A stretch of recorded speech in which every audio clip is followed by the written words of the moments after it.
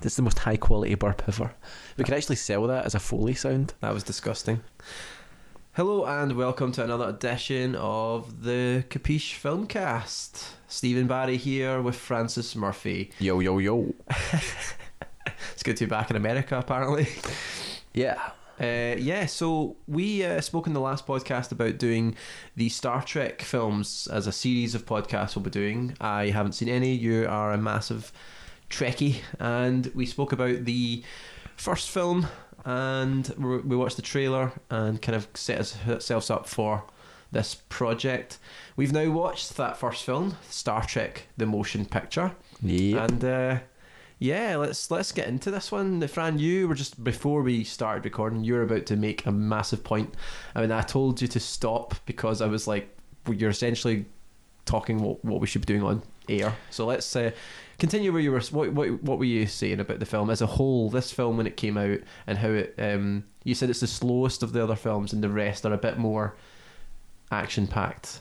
Yeah, and in fact that's why it's important to start with this one. Like, say you've not seen the series, the original series that was out in the 60s, and you've not seen any of the movies or any of the Next Generation, the best place to start is Star Trek the Motion Picture, because if you can get through that and see the benefit of that movie and the good points of that film, then everything else is actually a bit easier.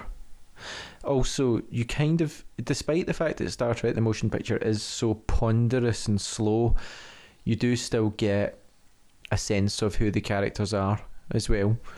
And in fact, one of the points I was going to make was that you would probably already have identified characters that you quite like and that you identify with as well in some way from just watching the first film. Now, from someone who's never seriously really watched Star Trek to someone who's now watched this film, how would you say your views have changed? In terms of what I initially thought of Star Trek in general, or what I thought of this film going in before, like, or what I would have perceived the film to be? Well, those would be part of it, but I suppose what I mean is that you've invested some time into watching this now, and that what's your feeling about it after having seen it? How does your feeling now, having seen Star Trek the Motion Picture, how is that in comparison to what you thought it might have been before?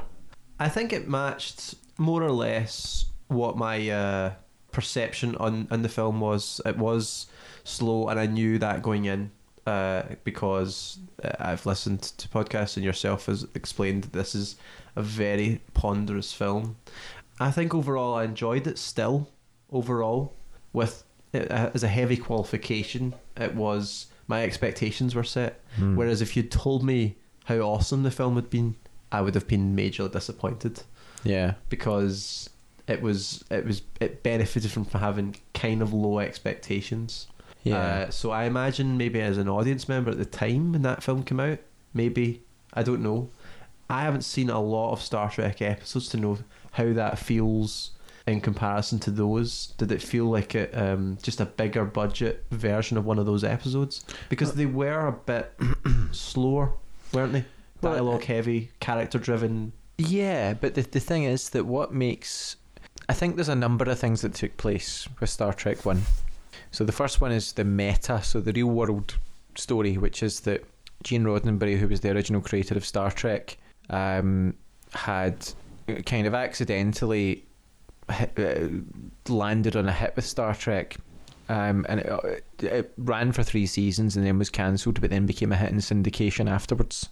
And in the years between the series being not being produced and Star Trek 1 being produced, the syndication run caused there to be a massive sort of uptick in fans who wanted to speak to Gene Roddenberry and wanted to meet the actors and loved it.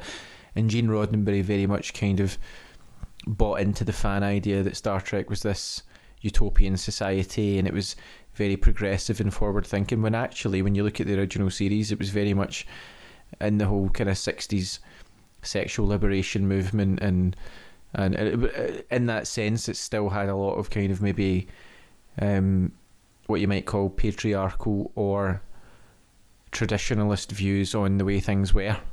So it wasn't really a utopia.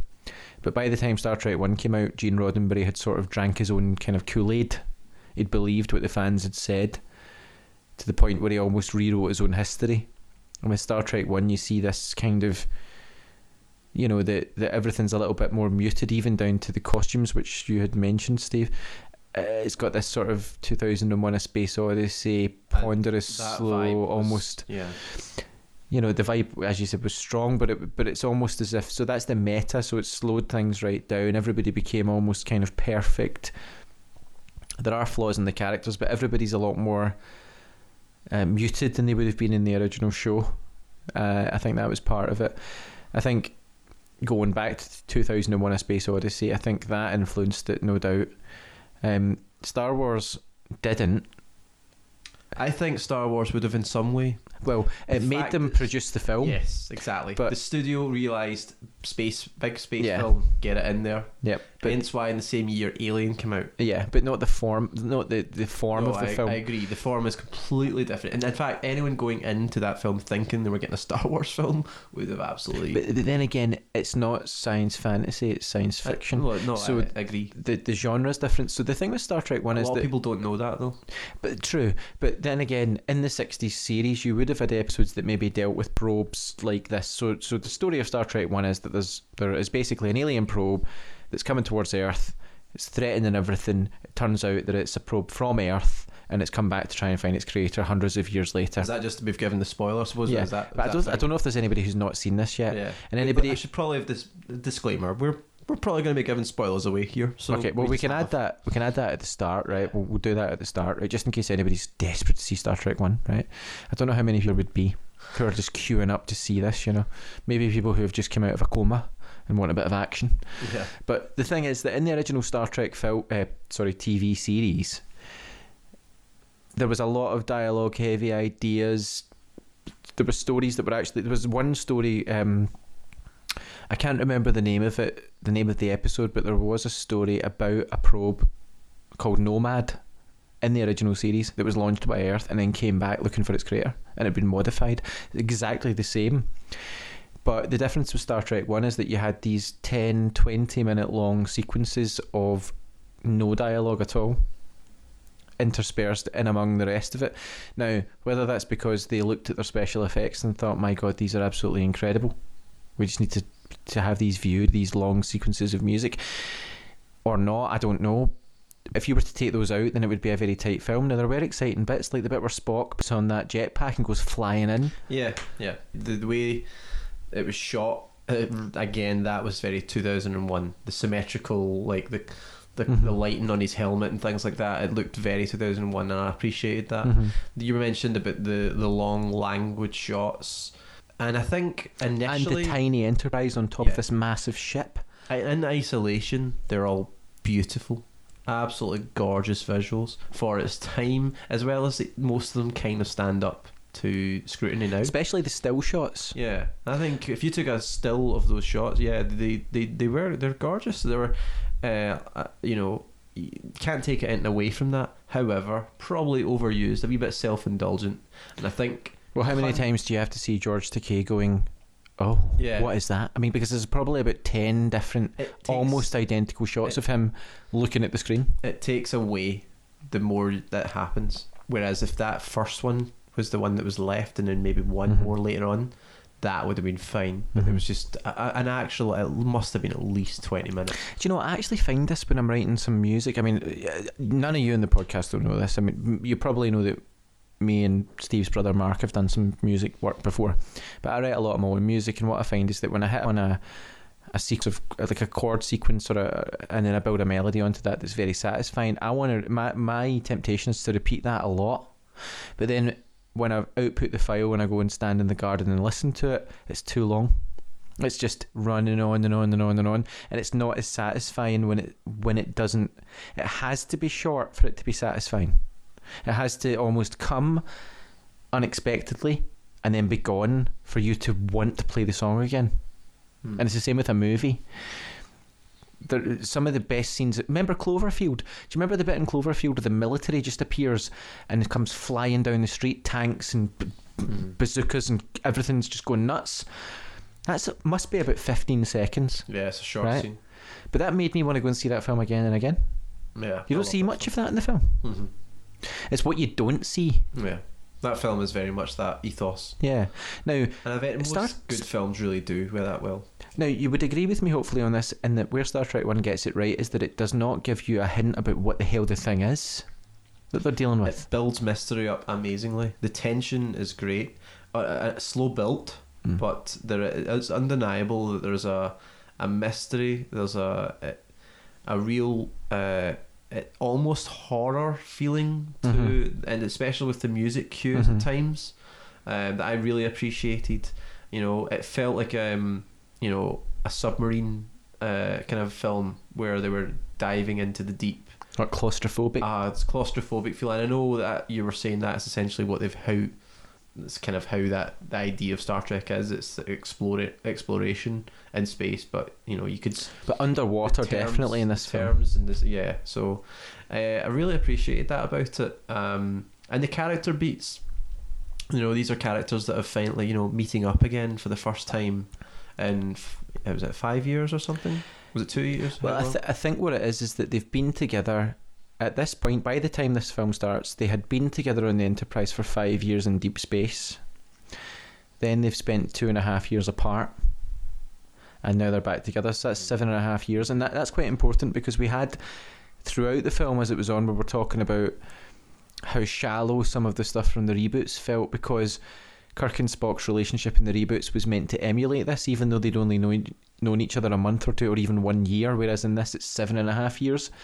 So the investment, real gravitas to any character moments they have, and like that moment with Spock after he'd been exposed to the sort of mind or whatever of Vija at the time in the film, and he's explaining to Kirk, and he grabs his hand.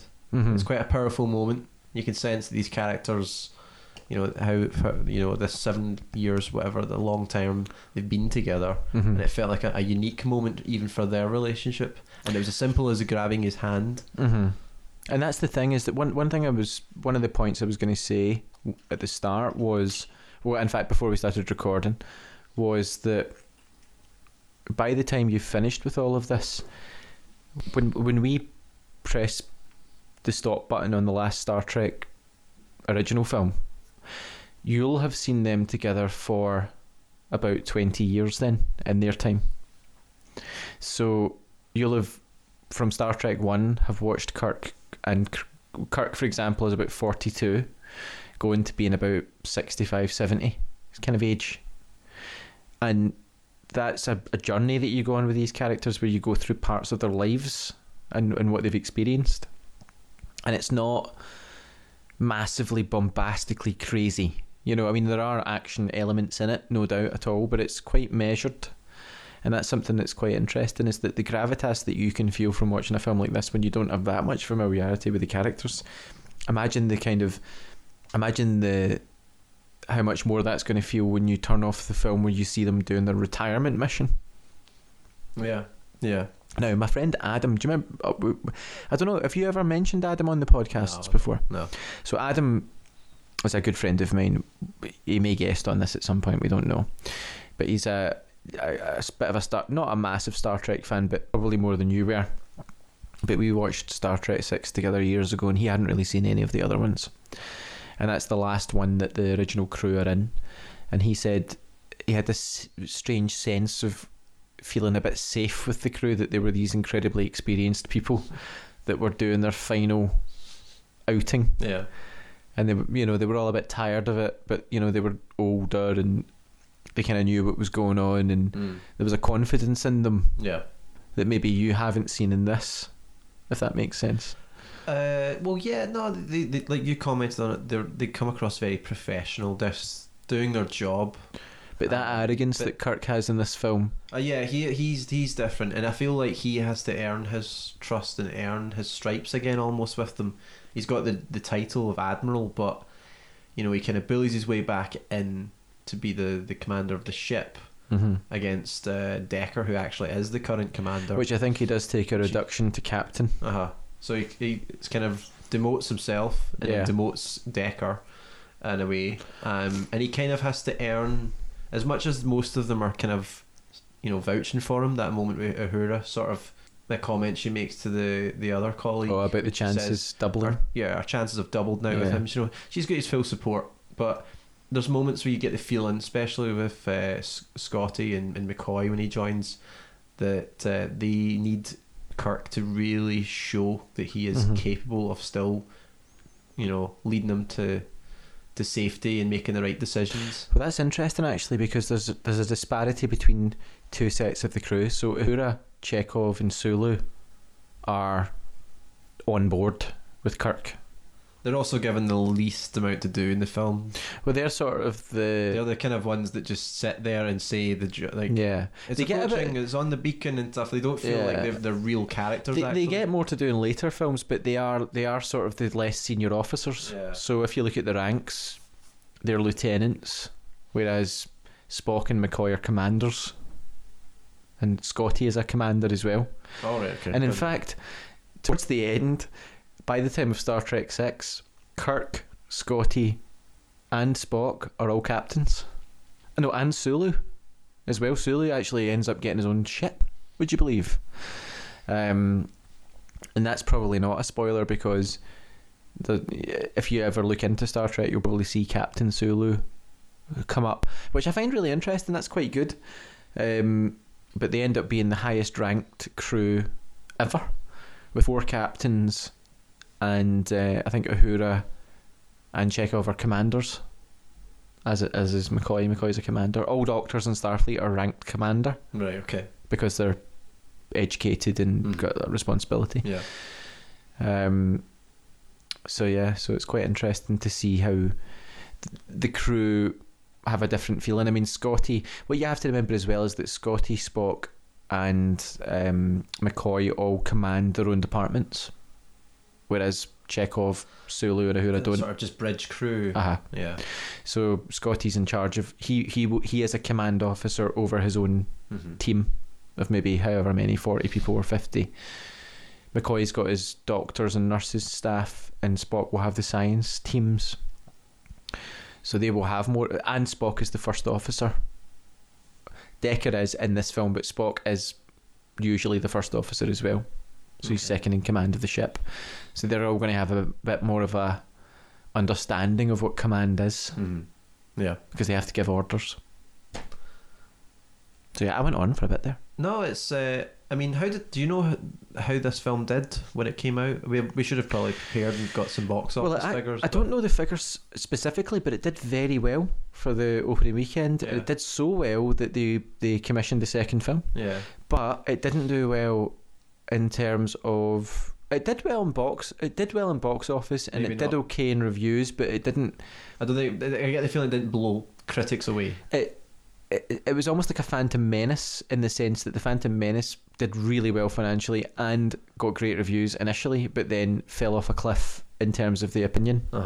And that's what happened with this. It's funny how that happens. But it's just the excitement it's the exact same thing. Star Wars returned, Star Trek returned, everybody wanted it, rose-tinted spectacles, everybody was just so excited for it to be back. I actually spoke to my dad about it, who went to see it at the time, tonight in the car before I came round. And my dad was saying that he wasn't disappointed by the film, but after seeing Star Wars, it changed everything. What Star Wars? So 1977, obviously Star Wars came out. My dad went to see that in the cinema after having been a Star Trek fan, and then went to see this in 1979. Right, yeah. And that maybe they weren't expecting it to be like that, and that it wasn't.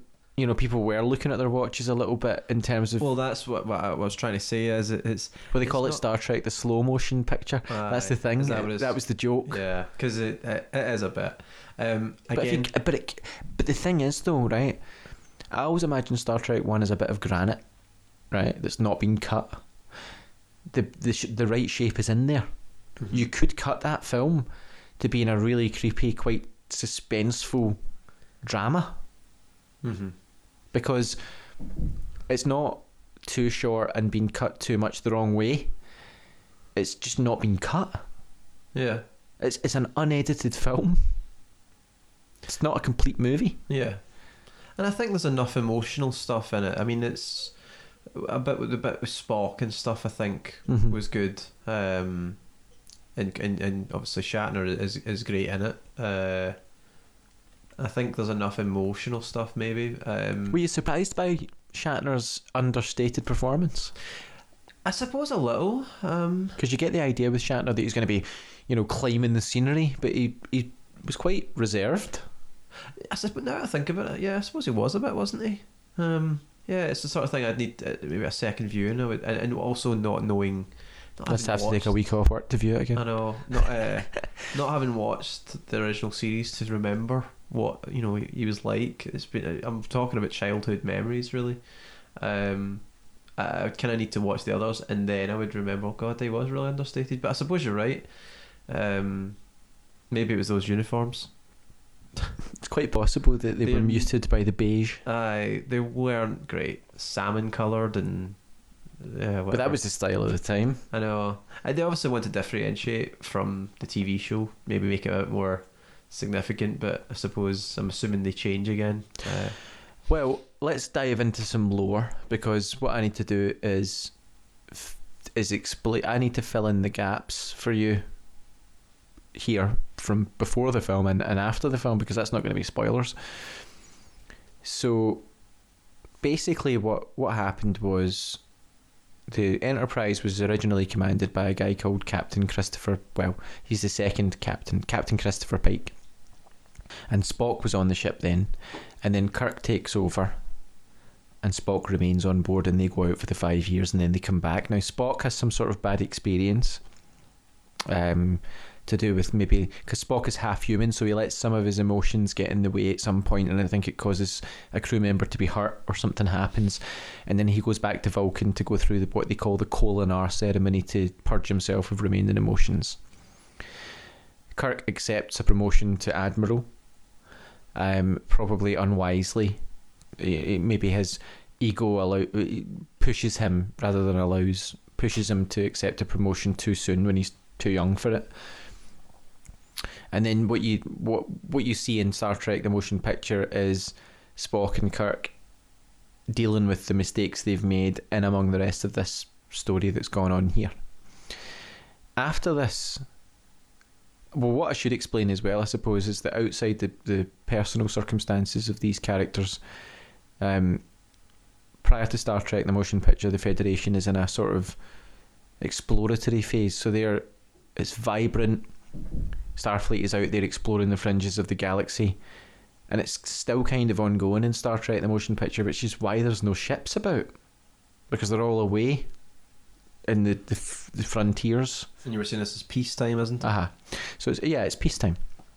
So there's a bit of a Cold War with the Klingons, but there's no guns aren't being fired. Nobody's at war with each other. The Federation's exploring, and that's why the Enterprise is the only ship there, basically. So in the events of the film, so it goes from vibrant to be a bit muted and maybe a bit decadent. But in the interim period between this film finishing and Star Trek 2, which is about 8 years, there's a bit more of a flare up with the tensions between the Federation and the Klingons, and there's an element of that with the Romulans as well. So that's all in the lore.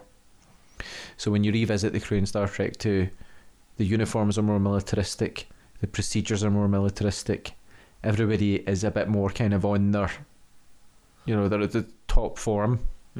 And and that's realistic, because that's the way it is.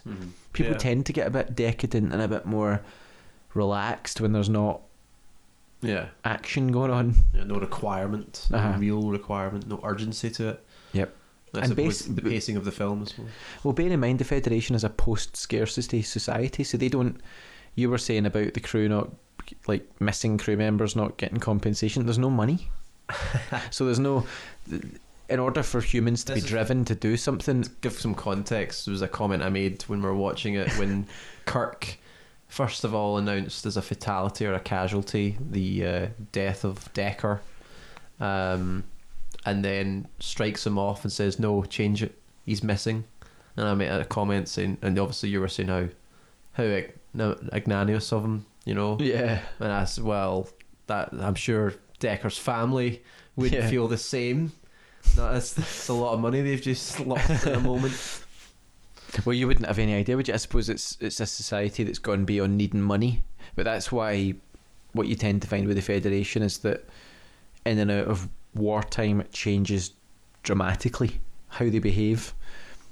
It's almost sad, I suppose, in a way that humans would need a conflict to display their efficiency. But I suppose that's natural, isn't it? Oh yeah, exactly. I think that's probably covered most of what we want to talk about for this film. Overall, like I said, I liked it. There was things to like. I liked the cast. I thought were great. I thought the character beats were great. It was well established, and I thought the imagery was beautiful. Music was great. Just like we've talked about, a little too languid and self-indulgent with the pacing of the film. The editing is probably where it's fallen short, I would say. Do you think as a climax, was it enough? The build-up being so dread-filled and the real... And do you feel that the climax actually matched? I think... I feel it was... I don't know, I feel a little underwhelmed. I don't know if it's the fact that it was the Voyager probe that underwhelms you as much as it's the fact that they kind of dealt with it really fast and it warped away at the end. Like I feel think like that's what it is. maybe I think to what me that's the direction. It's not so. I like the twist. I like that human. Say for example, you had that twist, and then they said they went down to report to Starfleet, and that was the end of the film.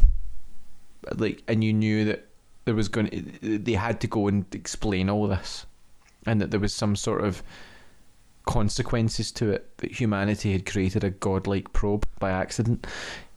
Whereas what we got was the probe does what it has to do, Earth is saved, and then Kirk's like, right, well, Decker's missing and Ilya's missing, what are we going to do? Let warp to that way, let's go. Kirk doesn't even go back to the port. The lore does cover some of that, because there is an element of maybe that wasn't the right thing to do, but I think if the film was to end, I think the way that it ended with the twist and Decker and Ilya, I won't say too much, but what happened with them was satisfying. It felt natural, especially the scenes of Ilya giving those eyes. Remember we were talking about that? Yeah, very alluring. Beautiful cinematography of them walking towards each other, and then this, I don't know what conflation, everything coming together, and then the Enterprise coming out at the end. But it's from the point of the Enterprise emerging from that cloud that I felt it was just too rushed. It was like, oh, we've got it done now. Let's just it felt like maybe there was a scene cut out, and that's maybe where the sort of the underwhelming feeling kicked in, because I did feel a bit shortchanged slightly after the massive build-up. I think it's because they spent so long building it up that you'd expect them to give you a bit of time coming down as well. And I think as well, because the film was so long in terms of the lots of dialogue, lots of long shots, and pacing was slow, I suppose you needed some maybe release in terms of a wee bit of action and an actual... now the direction they went with, it was all solved with talking and sort of debate. It felt maybe some action was needed. Well, alternatively, what could have happened is you could have had a scene that cut to say Kirk and Spock and McCoy coming out from their debriefing on Earth and looking up and seeing like an old church in San Francisco where Starfleet Command is, and McCoy maybe says something like there's people used to believe in a creator as well, but like V'ger did, and maybe Spock says something like, it's not logical, but logic isn't always the answer, or whatever, and then maybe they have a conversation about it, as they're walking along, and then Kirk says, maybe what we need to do is find what we need, and maybe in order to do that we have to get back on the Enterprise again and get back out there. And they have that conversation, the three of them, and then that leads into them back on the ship, and they're saying, right, okay, we're where we need to be. We don't know what we're looking for, but that's why we do this. And it ties it into the future, doesn't it? Then It does feel overall it's the edit that's maybe the issue. I don't know if it's the script or the director. I mean, is it obvious that I'm such a Star Trek fan that I've actually thought a scene that I would add to the end of a Star Trek film? It's good for this because we need your expertise on the subject for these. Yeah, okay. Let's kind of, we're coming to the end now.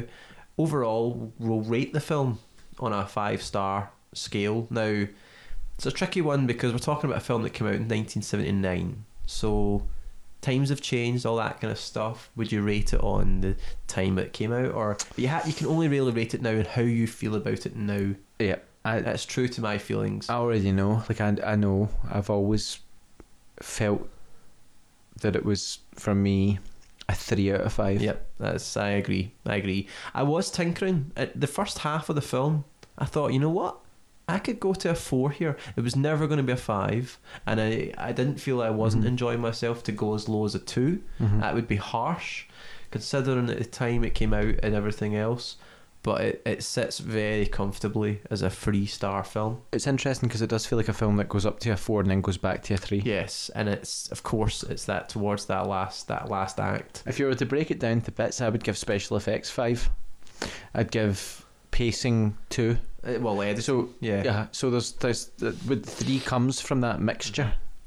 Yeah, and the cast in general, I'd say performances were fine. I would say I wouldn't say there was like a real strong scene that that's the scene that's the talked about scene, you know, like certain, you talk Star Wars, there's the Just you wait for the next film. exactly, which is why I know that the next film hopefully is going to match that in terms of Actually, what's interesting, quotable dialogue, memorable. well, you don't always want that to be in the first film, though. No, The Empire Strikes Back's like that, because I love you, I know all of these things, you know, it's not just I am your father, all that kind of Yeah. thing. Like, the original Star Wars is great, but it's a lead-in movie in a lot of ways. I would disagree. That's very reductive. The first Star Wars is littered with amazing dialogue. No, it is. But it's to me, if I was to, let's say it just totally casually, like someone said, give me your Star Wars dialogue, it's going to come from Empire Strikes Back for me, and I think a lot of people would agree with that. But that's because a lot of people don't. A lot of people, I mean, look, maybe I don't think as deeply about Star Wars as I do about Star Trek. So a lot of people are going to fall on that.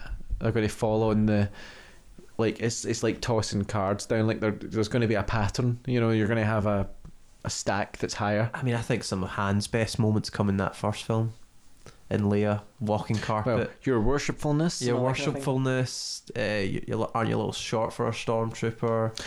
Sort of. No reward is worth this. I mean, this it's brilliant. But that's another podcast. We'll do the Star Wars films. I guess my point is that you wouldn't want your best moments to come in the first. Oh, I think you just. That's why you never put your best track as the first one on an I album. don't think they've filmed this with the idea of definitely doing a trilogy or anything like that. No, but it's almost like you work backwards from the fact that you will never do your best work the first time. So it is. But it is better for it to be the second one anyway. So it actually works better, but you hit your groove With later. hindsight, yeah. But I think in a film, you're watching a film, we've devoted this time to a film. I think you want some killer scene. No, but actually I don't, because I know that once you've seen this, Star Trek 2 is going to be fucking awesome. Yeah, exactly. Which is a great. Actually, should I swear? I don't know. That's fine. We're adults. It's fine. But it is. I can't describe Star Trek 2 any other way. Well, Star Trek 2 is more enjoyable for having seen this. yeah. No, I'm really looking forward to it. And I think this will be a good that's a good final note to end on then, or lead into Star Trek to The Wrath of Khan. Yeah, so we'll not get an exact date when we're going to do it, but we'll hopefully do it at some point soon. Probably tomorrow. Yeah, possibly. Okay, that's us. I don't know, beam me up, Scotty. Live long and prosper. Thank you. Bye-bye. See ya.